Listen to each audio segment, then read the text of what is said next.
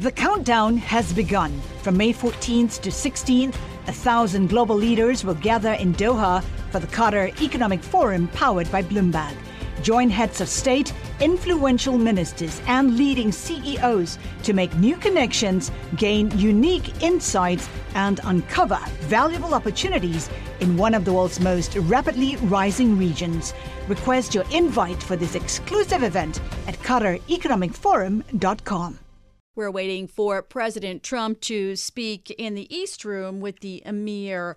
And until that comes, we are going to be talking about a very important topic, which is a group of 16 Democratic attorneys general have begun their legal fight against President Trump's ending the DACA program by filing a lawsuit against him in federal court in Brooklyn.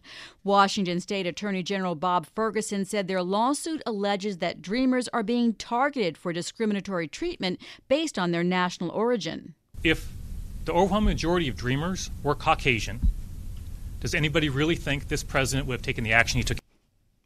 Earlier this year, Ferguson sued Trump over his travel ban, which led a judge to block nationwide enforcement. Joining me is Bloomberg News legal reporter Eric Larson, who's been following this. Eric, the lawsuit uses Trump's disparaging statements during the campaign against Mexicans to show it was motivated by discrimination. Tell me about that argument, which echoes the lawsuit against Trump's travel ban, where they used what he said. Yeah, it really does. They're using a very similar strategy, and they have lots of material to work with because Trump spoke so much during the campaign. The complaint really lays out several bullet points of different things that Trump said along the way, including in his very first speech announcing his candidacy when he made references to Mexicans being rapists, and also he called them bad hombres, and later on said Mexico was sending their worst because their government is so smart and doesn't want to take care of them. Many things like that. Even the judge. Yes. So that seemed to work out well in the travel ban cases. Some judges really said that while presidents have a lot of authority in a lot of different ways, that these comments show some discriminatory intent.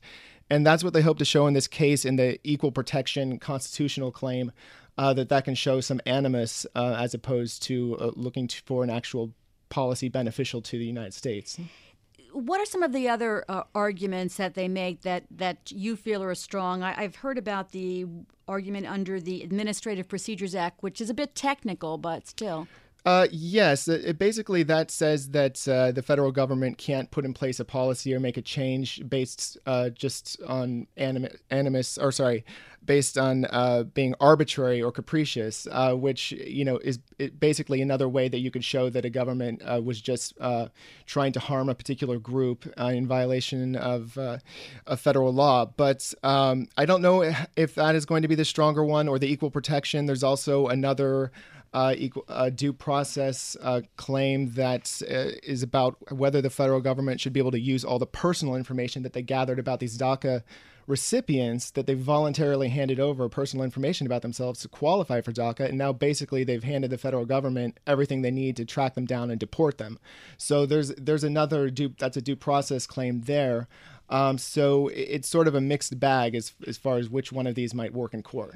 Under Obama, the Justice Department concluded in 2014 that DACA is lawful. Will that come back to haunt the department in any way? Because now they're saying that it's unlawful?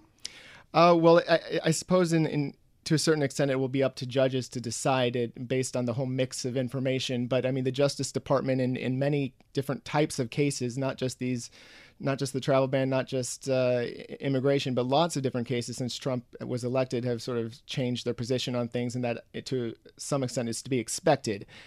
So I did speak with a few experts who said that the DOJ's previous decision saying DACA was constitutional was based on too little information. There wasn't enough information to make that decision. So, and again, DACA was always supposed to be sort of temporary. So the DOJ does sort of get another bite at the apple here. The lawsuit also claims economic harm. It argues that the individual states will be harmed by the potential deportation of thousands of tax-paying residents and different kinds of economic harm. How good is that argument? That is one that the experts I've spoken to haven't weighed in as much about, but it certainly would seem to give them standing to sue, at least, and for a judge to look at whether or not it's legitimate. But they don't actually put a lot of work into describing those claims in the complaints themselves.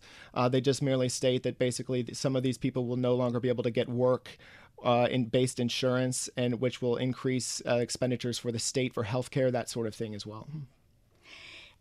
Several major companies intend to join these lawsuits, and two, Microsoft and Amazon, have pledged to pay the legal expenses of any employees who may become vulnerable to deportation.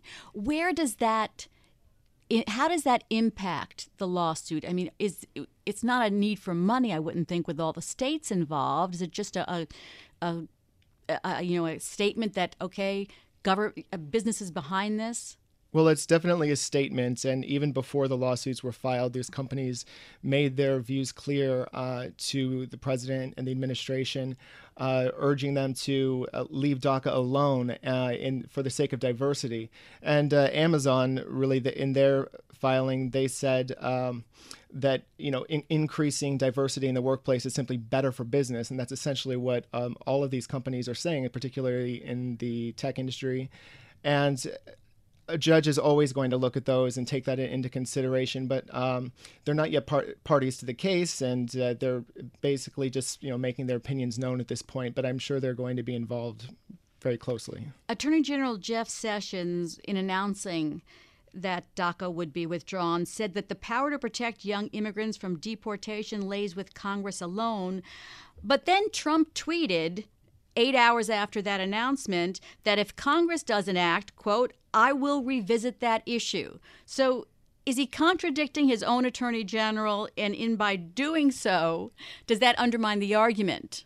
Well, this is an attorney general. He hasn't had any problem insulting on Twitter. So it's and it's not the first time he sort of flip-flopped on something pretty quickly. But I think that he's giving a little bit of a lifeline to DACA recipients here, giving them a little bit of reason to hope. It's hard to predict what Trump will do, but he at least is leaving it open that maybe he will take some action if Congress doesn't in 6 months, which I'm sure it gives some amount of hope actually to some recipients. All the arguments around executive orders seem to me to be contradictory, because Trump argues against Obama's executive orders, as Jeff Sessions does, and yet Trump has had more executive orders in the first 3 months, and I think he's up to more than 40 executive actions, and he promotes them as accomplishments of his term. Right, and to his supporters, I'm sure they probably see them that way too. But the problem with executive orders is that just as you can easily implement them, you can easily take them away. So, and that's what he's doing with a lot of Obama's orders. And if Congress had passed legislation similar to what Obama wanted, then this wouldn't be as much of an issue. But one problem with DACA, as far as the recipients are concerned, is that it wasn't really an executive order. It was more of an executive directive to Homeland Security. And really, that made it even easier to reverse. And it was always intended to be temporary, a stopgap measure until Congress could act. And unfortunately, Congress did not act for these people. So in a sense, some of the experts we've spoken to who have said that Trump has a good case here are basing that opinion on the fact that that DACA was always intended to be temporary. Even that's how Obama envisioned it, and that Congress was supposed to do something and hasn't. So that does give Trump the upper hand in the eyes of some experts, including DACA supporters I've spoken to. Well, that was my next question, because from everything I've read, most attorneys and professors give, if they're giving odds, give the odds to the Justice Department here as having the stronger case. Yeah, and it's also possible that there could be a mixed ruling of some sort. If you just focus in on the due process claim about the use of their personal information, it's possible that Trump could come out on top here and DACA could go away, but that the government might somehow be prohibited from using the personal information, although it'd be very hard to figure out how you would keep that from happening. I imagine it would be tempting to anyone at ICE who wanted to use it to just go door to door. But, it really is a mixed bag here, because if you also have these potentially discriminatory comments which could undermine the upper hand that Trump had in the eyes of some judges. They might say, if you hadn't said all these things about Mexicans, then maybe we would give it to you. But since you did, we question your intent. I mean, this is just one possibility. And the Attorney General of California is not involved in this suit. He wants to file his own lawsuit. Explain the reasons. Well, I haven't spoken to him, but my colleague has in San Francisco, Carter Kay, and he's I think the idea is that California has so many DACA recipients that they just are going their own way. We'll have to wait and see. Nothing has been filed yet, but they certainly have far more DACA recipients than New York, for example, and they may be able to use those numbers to craft a legal strategy more specific to their issues. So, and also, I guess if you have more than one case, then you have more than one chance to succeed. So. Also, I just want to remind people of what's happened, and because Attorney General Sessions was mentioning this was, not legal, and it's been through the courts. Other, Justice Department people have said it's been to the Fifth Circuit and to the Supreme Court. But tell us what happened at the Supreme Court. I'm not actually sure. Oh, okay. It was a 4-4. It was a 4-4 split. So it affirmed the Fifth Circuit, which had said that the other program, DAPA, was not legal, but it just affirmed it because it was a 4-4 split. Now, if that went up to the Supreme Court now, I think we'd probably have a different situation. It might be more likely 5-4 against. Yeah, it's certainly possible. I think we'll probably find out. But again, like it's does make it more difficult to predict how justices are going to come out on something when you have these unusual elements to these cases, which is the animus angle. With the travel ban, the Supreme Court, when they hear that in October, they're going to have to take into consideration all of these comments that the president made and weigh those against his presidential power. And the same thing is going to happen here. We are looking at the East Room right now, where all the reporters have gathered, and we're waiting for President Trump to appear with the Emir of Kuwait. They have been meeting outside in the White House and apparently talking about the situation, the diplomatic crisis, which is 3 months old in the Arabian Gulf. So we have been talking with Eric Larson, who is a Bloomberg News reporter, about the DACA program. Eric, I think something that is also so confusing is, President Trump's tweets at different points. We mentioned the one point where he said that he could revisit it. He also, in response to Nancy Pelosi, said to them, don't worry about the next 6 months, when there was guidance from one of the departments telling them to get themselves ready. Right. It's another case of mixed messages.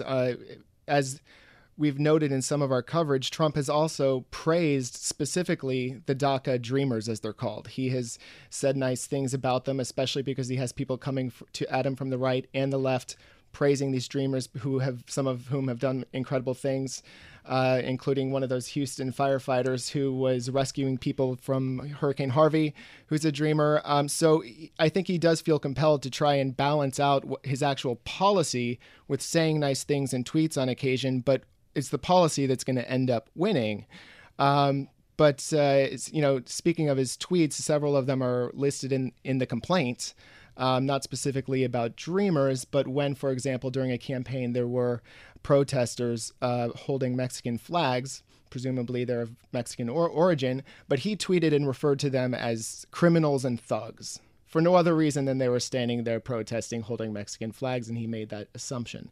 So it's just another tweet that is going to be used against him in court, and we'll see how the judge weighs it, though. The judge, and then probably the appellate court, and then probably the en banc court, and then the Supreme Court. Yes. Because it seems like this is something that is not going to go away.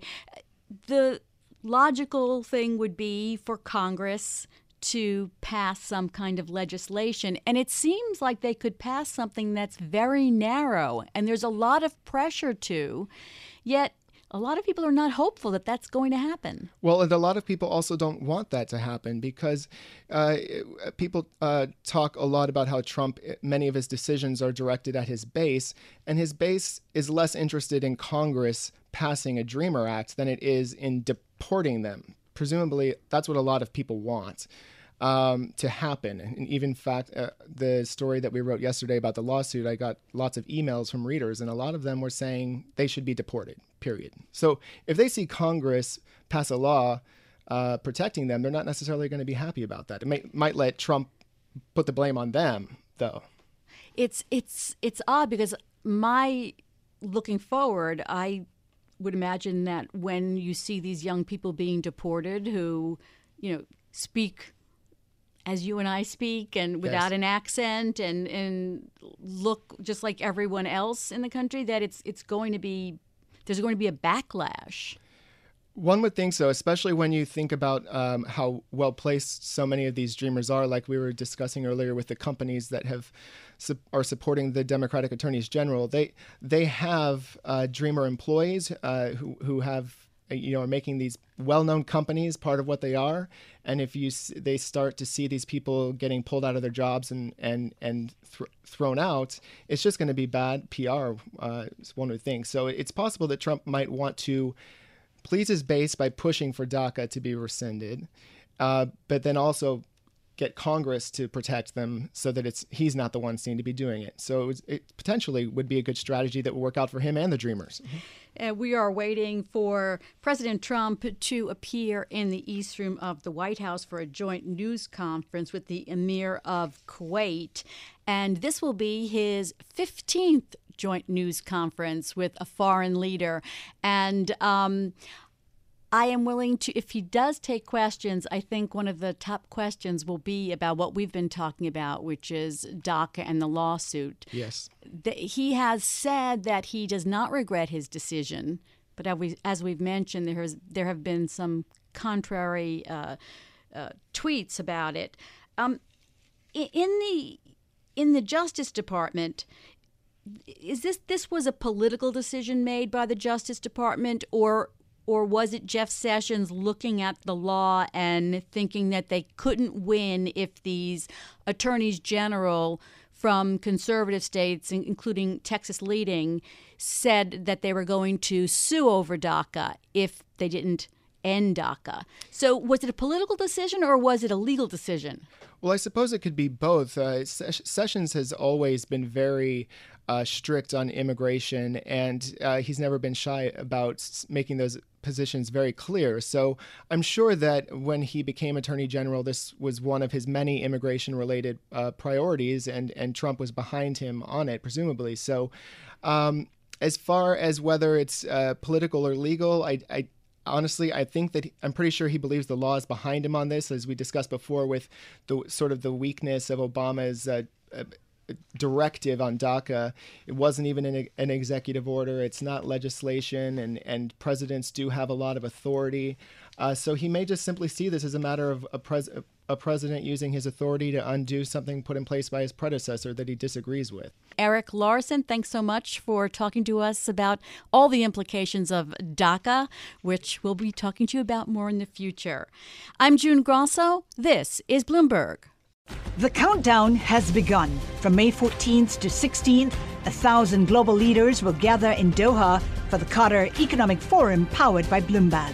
Join heads of state, influential ministers, and leading CEOs to make new connections, gain unique insights, and uncover valuable opportunities in one of the world's most rapidly rising regions.